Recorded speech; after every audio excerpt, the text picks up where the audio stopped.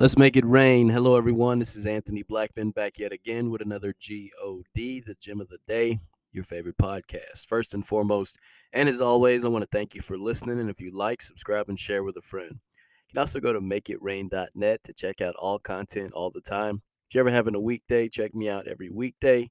New podcast drops. Today, I want to talk about running on fumes. But before we do so, let us pray.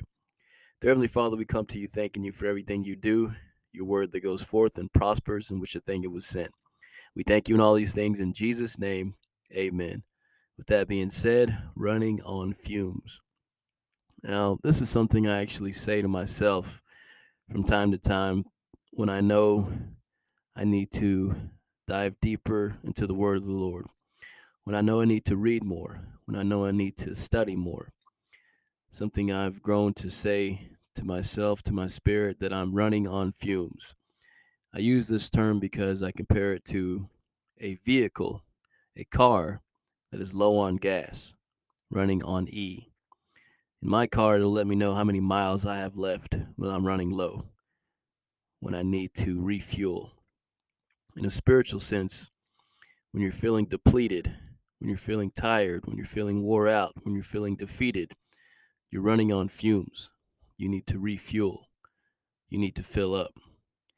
So the best way to do that is to seek God in prayer and in scripture. Fasting, praying to refuel, to ensure you reach your destination. I also use that term because when I'm going through something, I know I'm not completely empty. I know that I have something in the tank to use to get me where I need to go.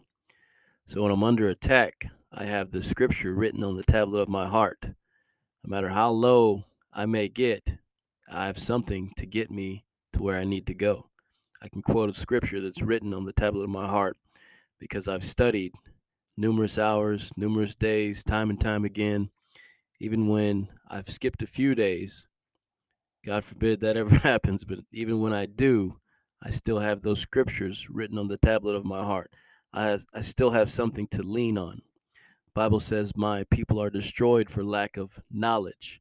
So when I first sought my heart to seek knowledge, seek wisdom biblically, I asked God to give me the understanding, and I put in the work.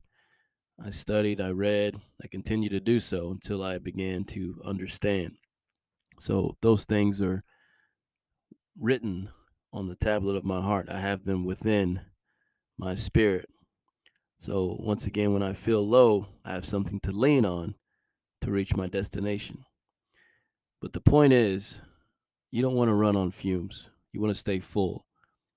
For out of the abundance of the heart, the mouth speaks.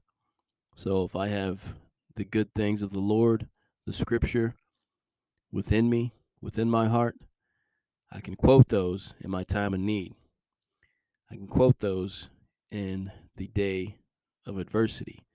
The Bible says, if you faint in the day of adversity, your strength is small. It also says our strength comes from the Lord.